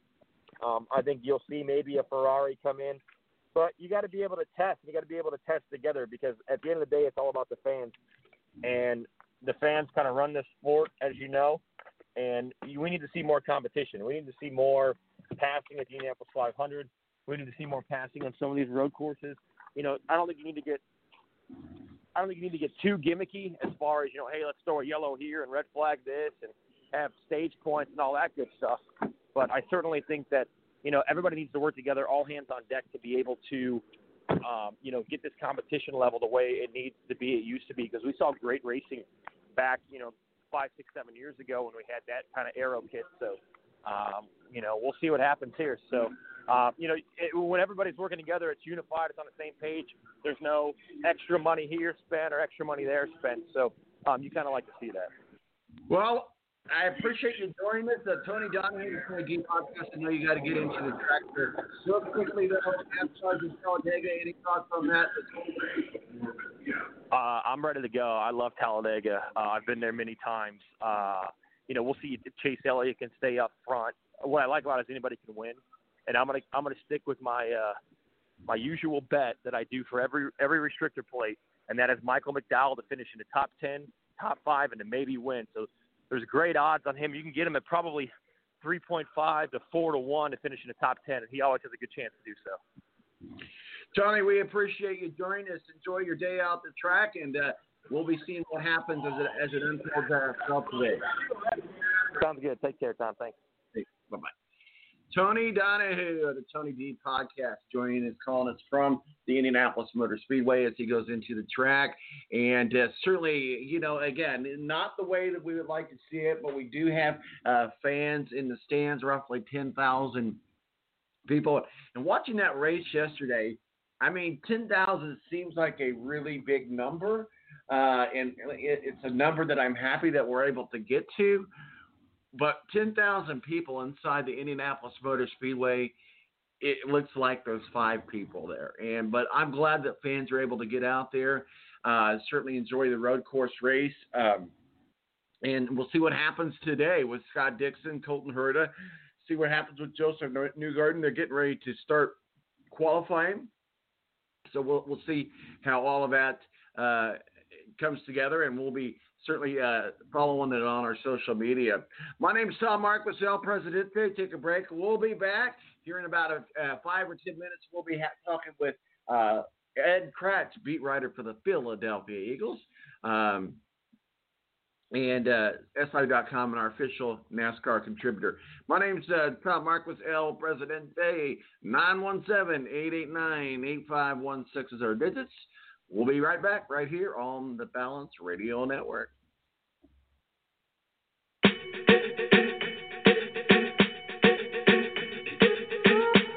I'm at a party I don't wanna be at, and I don't ever wear a suit and tie. Wondering if I can sneak out the back. Nobody's even looking me in my eye. Can you take my hand, finish my drink, say shall we dance? Hell yeah. You know I love you, did I ever tell you? You make it better like that. Don't think I fit in at this party. Everyone's got so much to say. Yeah. I always feel like I'm nobody. Who wants to fit in anyway? 'Cause I don't care when I'm with my baby, yeah. All the bad things disappear. You're making me feel that maybe I am somebody. I can do. The Air National Guard is a reserve component of the United States Air Force and serves alongside active duty Air Force members in times of a national crisis. In addition, the Air Guard serves the state and local community in a wide range of capacities. The reason people join the Air Guard is as diverse as our members and includes such reasons as a deep desire to serve their country, money for college, travel, new job skills, and the pride that goes along with belonging to the greatest military organization in the world. I joined because I felt a calling to serve my country, but I didn't want to be far away from my family, so the Indiana Air National Guard was a perfect fit for me. With over 95 different career opportunities to choose from and 100% paid college tuition to any state-funded college, why not give us a call? Call 1-800-841-3103 or visit online at goang.com to find out more. Again, that's 1-800-841-3103. The Air National Guard, guarding America, defending freedom.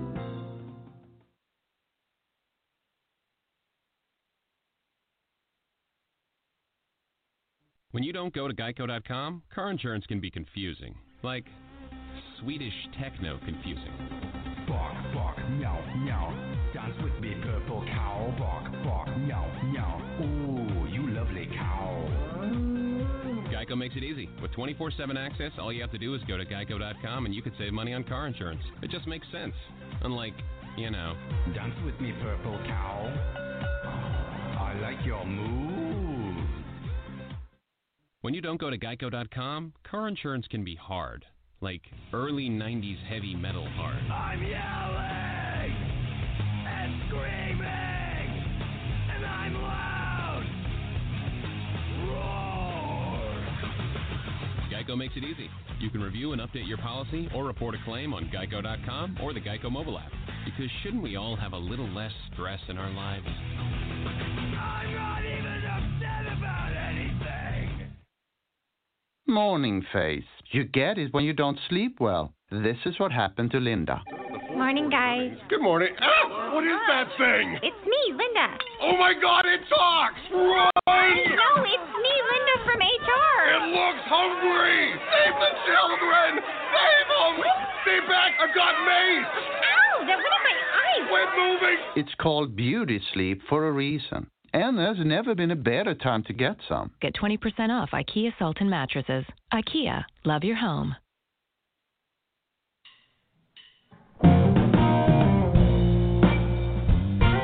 Ah, this is a good one, kind of groove to me.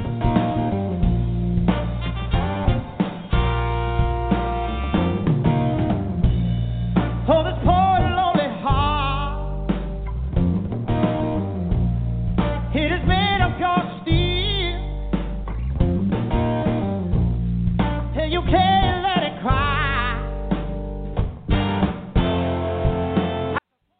All right, and welcome back to the Tom Marquis, El Presidente. I'm not sure if Steve Wilson's going to join us, but we're going to keep on rolling on.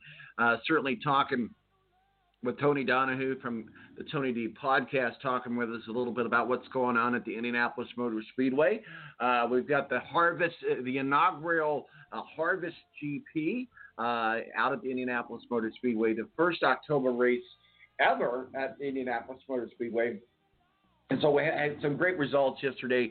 Joseph Newgarden gets his very first win at the Indianapolis Motor Speedway, certainly cutting into that lead with Scott Dixon, Joseph Newgarden, Colton Herta, Pato O'Ward, and Will Power all round out the top 5 in standings as we roll into the Harvest GP weekend. And we'll see what happens. We'll see what Scott Dixon's able to do there. Qualifying is just now getting underway, and so we'll see who gets the P1 position there as well for this afternoon's race out at the Indianapolis Motor Speedway. It's great to see that we have fans out there, and so I'm really excited to see how today's race plays out. Yesterday was a great race, and looking forward to another race today out at the Indianapolis Motor Speedway in the NTT IndyCar Series. Also, NASCAR in action out at Talladega. And certainly it doesn't get any bigger or any better than Talladega. And I know that's where Steve's at. And so he's probably called up and not able to join us. We'll be joining by Ed Kracz here momentarily from beat writer for the Philadelphia Eagles and SI.com, our official NFL contributor. And in the first hour, we had Mo from the BS Sports Show, Scott Lamb and Rick Riggin on to break down our college football hour as it returns to the balance radio waves, if you will. And we broke down our games of the week, and we've got all of those picks for our games of the week anyway. We will have up on our social media if it's not up yet already. And, we had a great conversation about some really good games, and certainly we talked about Florida and South Carolina, West Virginia and Baylor, Iowa State and Oklahoma, Kansas State and Texas Tech, Bama and Texas, TCU and Texas, and Georgia and Auburn.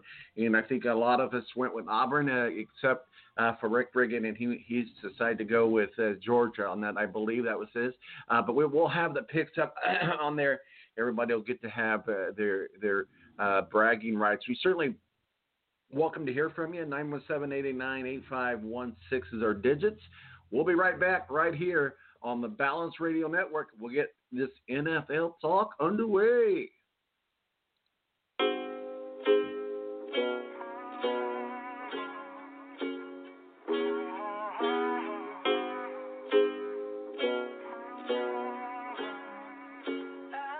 Yeah, I'm gonna take my horse to the old town road. I'm gonna ride till I can't no more. I'm gonna take my horse to the old town road. I'm gonna ride till I can't no more. I got the horses in the bag, horse stock is attached.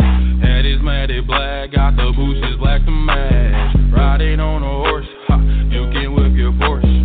I've been in the valley, you ain't been up off that porch. Now, can't nobody tell me nothing. You can't tell me nothing. Can't nobody tell me nothing. The Air National Guard is a reserve component of the United States Air Force and serves alongside active duty Air Force members in times of a national crisis. In addition, the Air Guard serves the state and local community in a wide range of capacities. The reason people join the Air Guard is as diverse as our members and includes such reasons as a deep desire to serve their country, money for college, travel, new job skills, and the pride that goes along with belonging to the greatest military organization in the world. I joined because I felt a calling to serve my country, but I didn't want to be far away from my family, so the Indiana Air National Guard was a perfect fit for me. With over 95 different career opportunities to choose from and 100% paid college tuition to any state-funded college, why not give us a call? Call 1-800-841-3103 or visit online at goang.com to find out more. Again, that's 1-800-841-3103. The Air National Guard, guarding America, defending freedom. When you don't go to Geico.com, car insurance can be confusing. Like Swedish techno confusing. Bark, bark, meow, meow.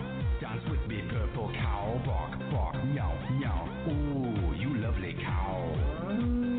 Geico makes it easy. With 24/7 access, all you have to do is go to Geico.com and you could save money on car insurance. It just makes sense. Unlike, Dance with me, purple cow. I like your moves. When you don't go to Geico.com, car insurance can be hard. Like early 90s heavy metal hard. I'm yelling and screaming,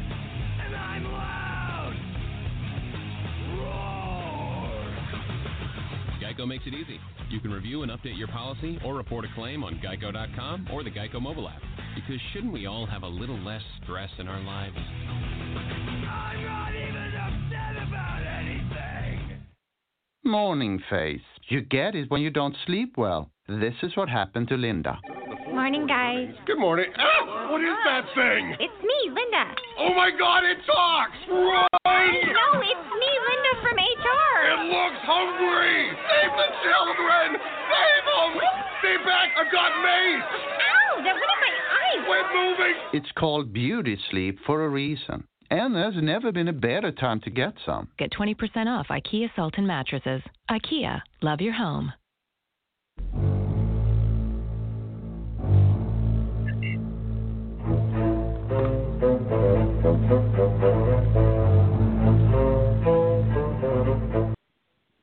All right, and welcome back to the Balance. My name's Tom Marquis, El Presidente. Thanks to Mofin, the BS Sports Show, Scott Lamb, and Rick Riggin for kicking off our first hour of college football talk. Tony Donahue, the Tony D Bobcat, out of the Indianapolis Motor Speedway for the Harvest GP.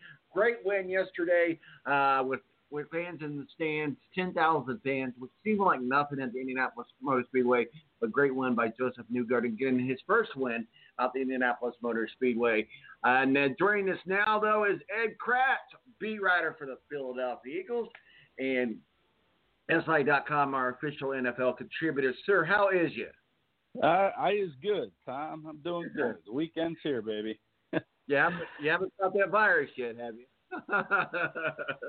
It's above my pay grade, man. It's above, yeah, that's too high above my pay grade. Oh, man, I'll tell you what. If the president can get it, anybody can get it, right? So. Oh, yeah, of course. Yeah, it's crazy. Like go ahead. No, I was going to say, and not just him. I mean, everybody seems to be getting it around the White House, you know.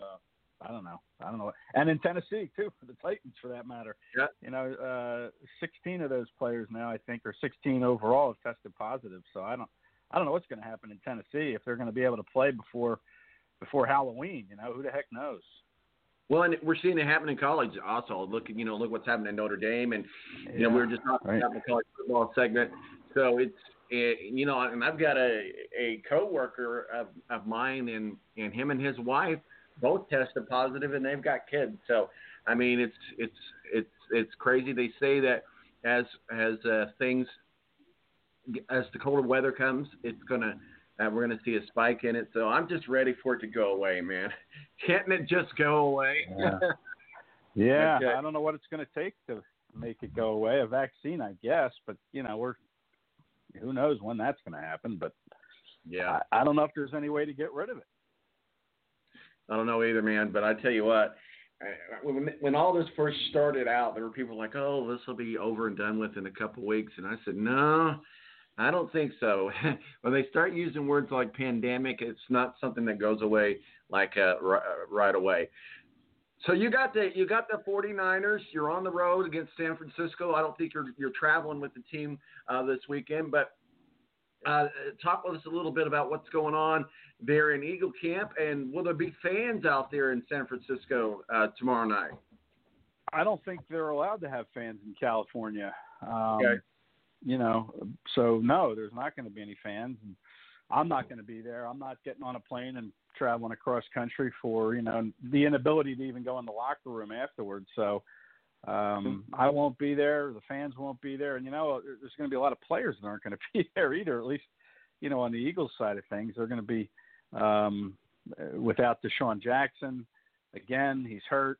He's got a hamstring problem. They're going to be without Alshon Jeffrey again, who has been practicing, but from his surgery like 9 or 10 months ago. J.J. Arcega-Whiteside, who really hasn't done much anyway since being drafted in the second round last year, he's doubtful. Jason Peters, their left tackle, is questionable. Their cornerback situation is a mess. They're going to be without Avonte Maddox and Trevor Williams, who was a backup to Avonte Maddox. So they're both out. I don't know who's going to start on the opposite side of Darius Slay. So the Eagles are a real mess. And then on the 49ers standpoint, at least they get George Kittle back. He'll be a handful for them to stop. And they get Deebo Samuel back, for the first time this year. So they're getting healthier. They're not going to have their quarterback, Jimmy Garoppolo. Nick Mullins is going to start. And, their running back, Raheem Mostert, is out. And the running back that is available to them, Jarrett McKinnon's he's a little banged up, so who knows how effective he'll be. So, this is, already in week 4, both these teams are really going to be shorthanded. Well, it's going to be a good game. I know that Vegas has the 49ers to beat you guys by a touchdown. But let's talk a little bit about last week and that tie with the Bengals. It's like it's not a loss, but it's not a win. What's the feeling in the locker room with the Philadelphia Eagles and just trying to get that first win? Yeah, I wish I could tell you what the feeling in the locker room was, but we're not allowed to be in the locker room, so you only get the players that you only get the players that the team makes available to you, and obviously there's 30 people getting the same player at the same time, so to get any kind of inside information to talk to a player one-on-one it's impossible. So you really can't tell for sure. Players aren't going to come out publicly and, kind of rip Doug Peterson for punting in that game with 19 seconds left, effectively sealing the tie. There was a lot of talk. I don't know how many people saw the end of that game, but it was in overtime, and the Eagles had a 4th and 7 at the 41-yard line of Cincinnati, and they elected to try a field goal. So they lined up for a 59-yard field goal with 19 seconds to go, and one of the Eagles linemen jumps. So that pushes it back 4th and 12. Would have made it a 64-yard field goal. Peterson decides not to either kick the field goal or try to make a 4th and 12 conversion with just 19 seconds left. Neither team with any timeouts, so he punts the ball away.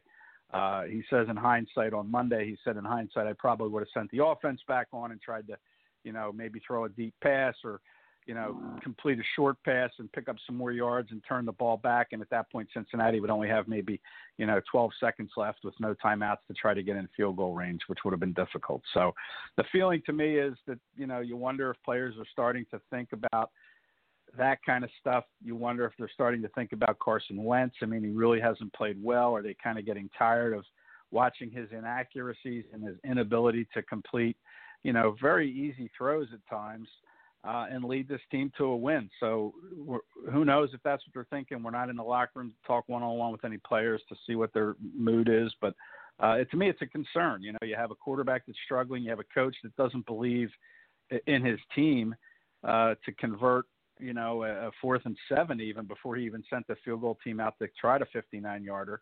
And to me, it's just, that all those things together have this team where they are rightfully belong, is at 0-2-1 heading to Sunday night against the defending NFC champs.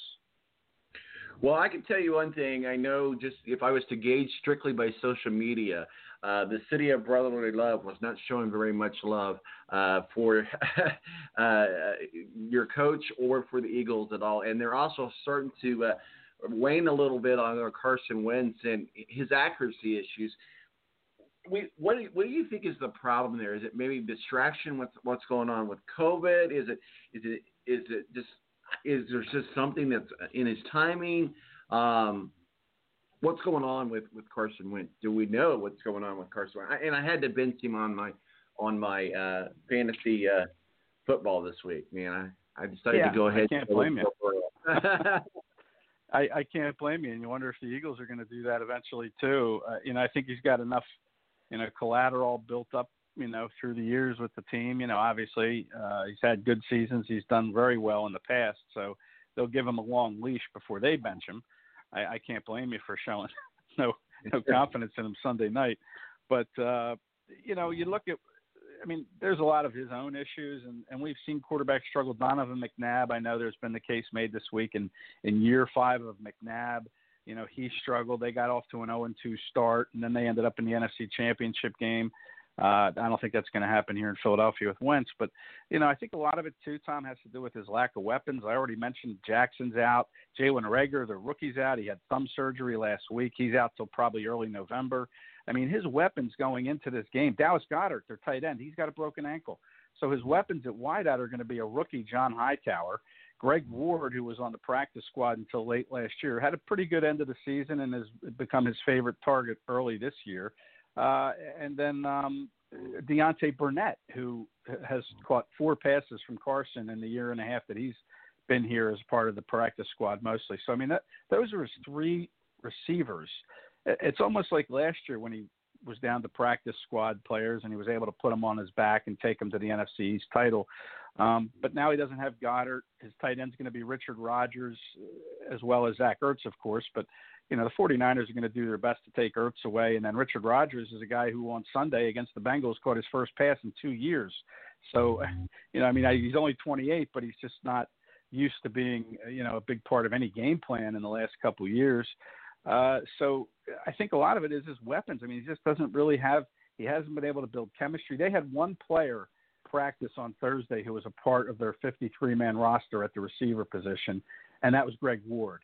And then there were 3 other practice squad players that he was throwing to. I mean, how in the heck are you supposed to get on the same page when you're so banged up like that? And I'm not saying that's an excuse, but I think it is one of the reasons that Wentz has kind of struggled this season. And, you know, I just don't know how you can expect to kind of win games when you don't have the guys around you to make the kind of plays you need to make.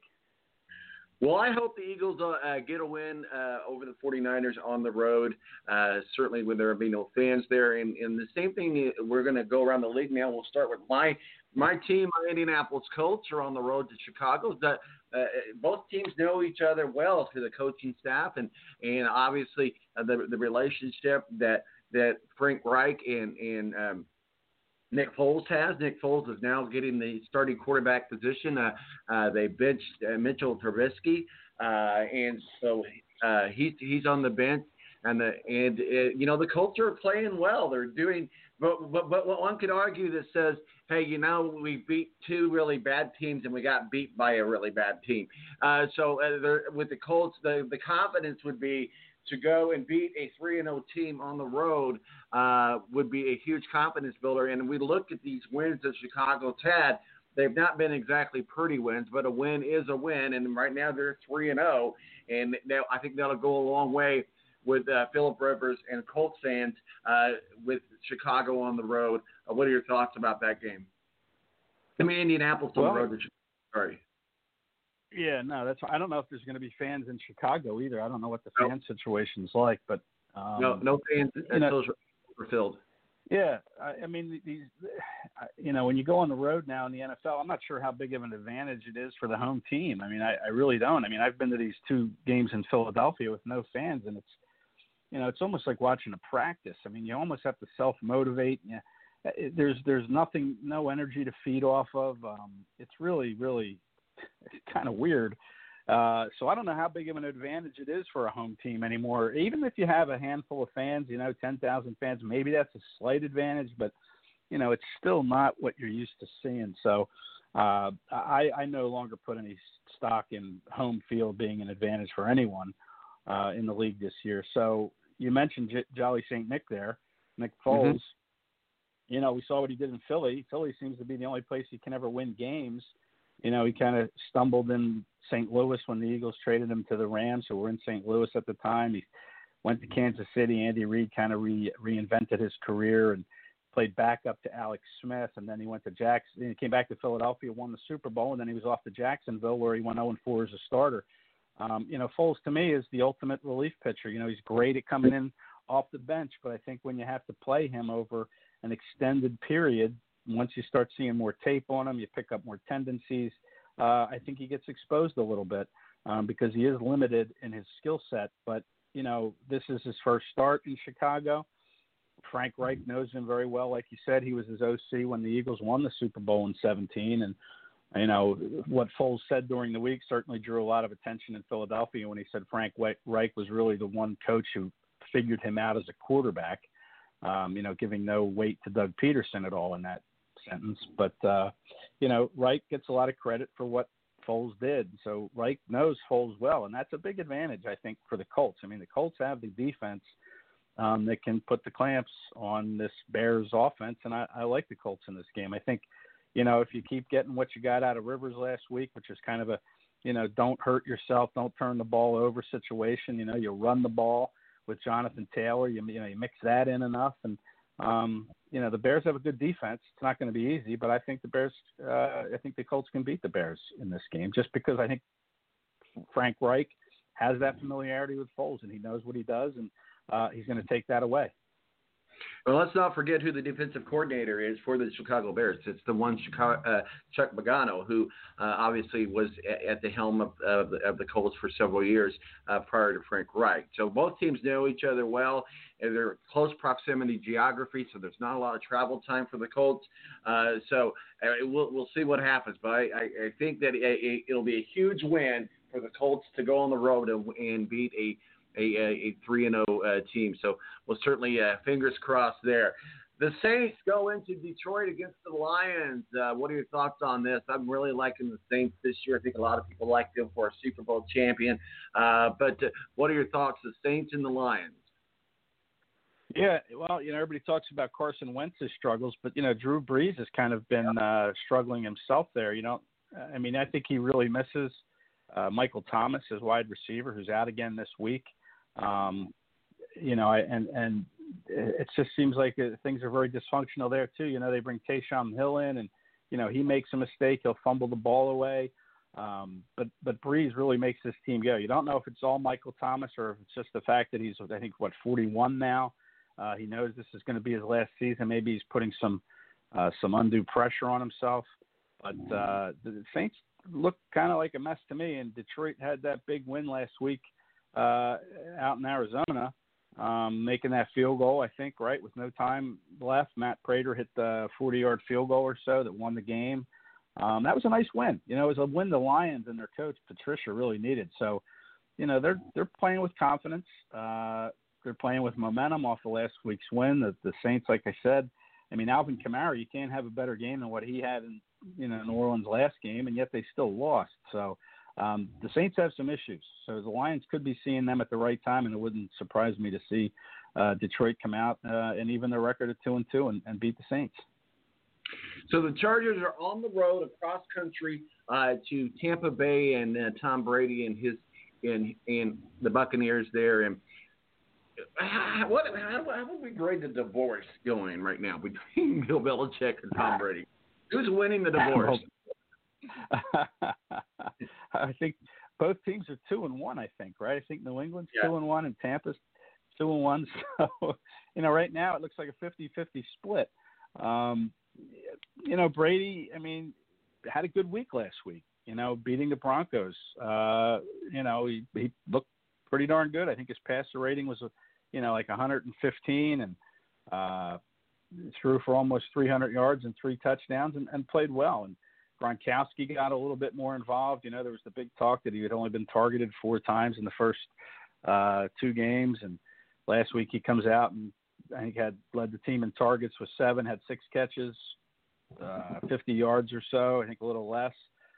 Chris Godwin was healthy, and he was a target. So, Tampa is a team that is going to be reckoned with, and so is New England. So this divorce thing between Brady and Belichick, this is going to be a season-long saga to see how it all works out. But, I think the Chargers, they had a bad loss last week. I can't remember who they lost. They lost to your Panthers, I think, right? The Chargers? Yeah, that's right.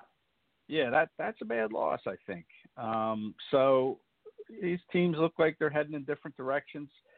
When I say I don't put a lot of stock in the home and away thing, you do have to consider that longer plane ride that the Chargers are making all the way down to the west coast of Florida. So that's, that plays into it a little bit. Same with the Eagles having to make that long trek across to San Francisco, that long plane ride, and the time difference can sometimes mess with you. So I think, I don't think the Chargers have too much of a chance here. I just think they look like 2 teams heading in different directions, and the Bucs are going to find a way with Tom Brady to win the game. So, here's the other thing to think about when teams travel, adding to everything else when they travel. They have to bring thousands of wipes and hundreds of masks, additional staff members to help monitor their situations and their team and certain guidelines that have to take place. How do you think that this COVID, this everything that we're going through right now affects the travel of a team? Because it's certainly things are a lot different than what they were in the past. Yeah, I mean, you can't. Doug Peterson was asked about that, and he said we're basically bottling up our bubble and putting it on a plane. I heard they're taking 2 planes, to socially distance. Now they're using 2 planes. I've heard players are going to start getting their own hotel rooms. They're not even rooming with each other. And then, of course, when you get into your hotel, you can't go anywhere. You're stuck with whatever, television or whatever you do to occupy your time as a 20-something foot NFL football player. Maybe you're playing video games or you're on your phone. I don't know, but you can't go out to dinner with your teammates. You can't really bond or have that camaraderie that, teams that really helps teams sometimes on the road in the past, when you can get out there and just be with your guys and go out to dinner and, 30-member dinner parties and rookies are paying and all that fun stuff. I mean, you can't do that. So, that is a big impact on that, on the camaraderie and the team bonding and the chemistry and all that stuff. And to have to just sit around in your hotel room while you wait for kickoff. I mean, I know you're doing virtual meetings and you're doing that stuff in your hotel room. You're not even going into conference rooms, really, I don't think. If you are, you're doing it in small groups and you're wearing your mask and your shields and your gloves, whatever you need to do to stay healthy. But that's so different than what they're used to. So yeah, that's a big impact. That plays a big role for a traveling team to have to do that because they're not in a familiar surrounding. They're not around their teammates. They're isolated, and that who knows how players are able to deal with that. So I watched the Hard Knocks, and I don't know if you've had a chance to watch it yet. And they featured the Chargers and the Rams, and certainly how they were dealing with COVID in the preseason. It was really kind of interesting to see the behind the scenes look. That Hard Knocks does a great job of doing. Not a lot of drama this year because there's not a lot going on, but it really did give a good idea and a good sense of how the NFL teams are handling the COVID-19 pandemic. So I would encourage anybody to watch that Hard Knocks. I know it's streaming now off of HBO. You can get it. But the Jaguars. Go ahead. I was just going to say that's going to be a good line of questioning that I'm going to pursue next week with the Eagles. Is this is really their first trip. They went to Washington, but that's kind of a train/bus ride right down the road.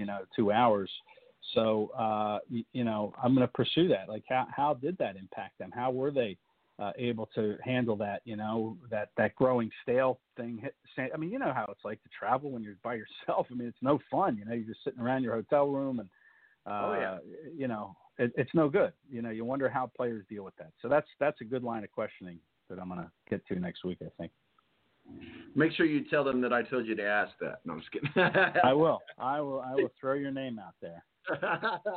The Jags are on the road against the Bengals. Joe Burrow, I'm starting him for the first time in my fantasy football, so hoping for good things and good numbers from him.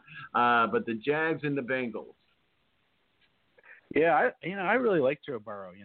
He came in here, man. That guy's tough. I mean, the Eagles sacked him 8 times.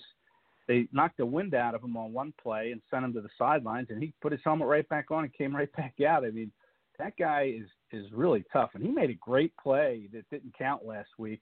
I don't know how many people saw this, but, he kind of rolled to his right, juked out one of the Eagles chasing him, spun around and ran toward the sideline and then threw a strike about 25, 30 yards down the field.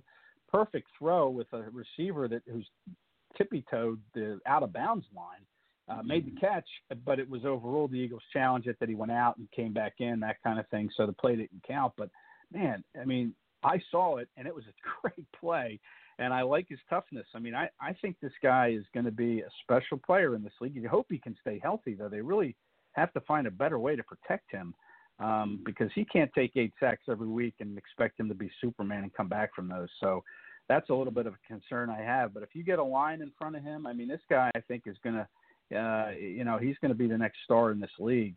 In Jacksonville, the Gardner Minshew show continues. That's hard to say, Gardner Minshew show.